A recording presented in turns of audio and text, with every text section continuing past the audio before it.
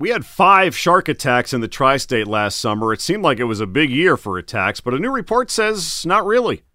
Joining us on Drive Time is Gavin Naylor, Director of Shark Research at the Florida Museum of Natural History, which tracks all the shark attacks worldwide.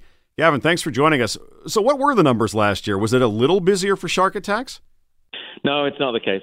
We compare the numbers with the 10-year average, and we're right in the middle where we normally are. Last year was actually a little bit down, so compared to last year, it looks like an increase, but over the 10-year average, we're exactly normal. So run through the numbers for us last year. How many attacks were there worldwide? Total number of attacks is about 120, but many of those were provoked or attacks on boats or attacks in aquaria. And so we only had 69 that we think are interesting to understand the behavior of the sharks, and those are the 69 unprovoked bites. What is a provoked attack on a shark? What does that entail? A provoked attack is where the animal is in an unnatural environment and is not showing normal behavior. It doesn't actually mean that the person is goading the animal or poking it or irritating it, although that is also included in as a provocation. But things like swimming where there's people fishing. The sharks will be drawn into the vibrating fish on lines, and perhaps if there's bait in the water, they'll smell that. And if you go swimming there, then we classify that as a provoked attack.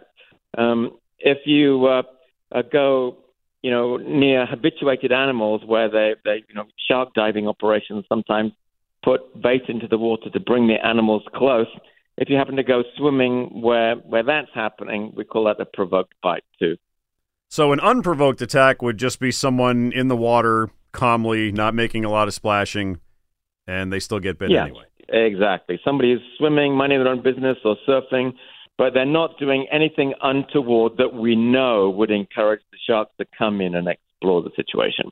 Now, last summer, we had, I think, 3 attacks on Long Island, 1 on the Jersey Shore, and we even had one in the Rockaways. That was the first shark bite in New York City in over 50 years.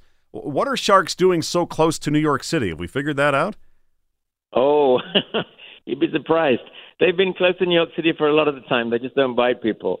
People would be quite surprised if they knew how frequently they were within 10 feet of a lot of reasonably large sharks.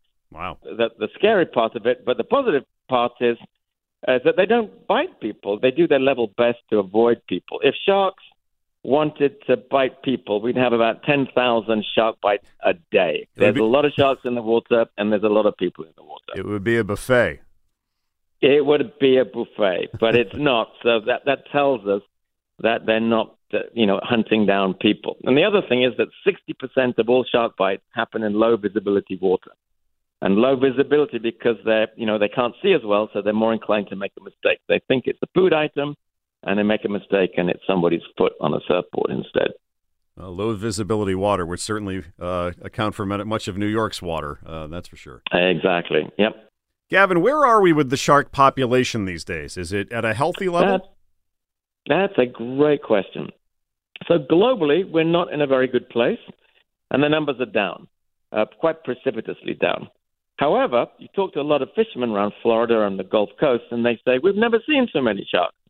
And that's because in the open oceans, a lot of the food that the sharks would target is less plentiful, so they move into coastal regions to find food. And so there's this sort of perception among many people that there's more sharks in these areas than they're used to seeing. And so both people are right, but one is a local report and one is a global report. So globally, what's the problem? Is it mankind? It is, as is often the case. We've just pulled them out of the water faster than they can replace themselves. It's fishing. It's unregulated fishing on the high seas. Actually, the U.S. has done a pretty good job. They manage their resources very well up to the 200-mile mark, and the Coast Guard keeps a pretty tight rein on people, and the fishermen are very responsible. They do a great job. They know that their long-term livelihood depends on it, so they're pretty compliant. But once you get beyond the economic zone, then it's the Wild West. You've got the fishing fleet from different countries in Southeast Asia, Canadians, Spaniards, everybody out there. They have a lot of nets and a lot of long lines, and they try to make a living as best they can, which usually means taking out more than perhaps is a good idea.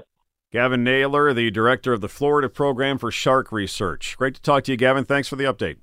Thank you very much.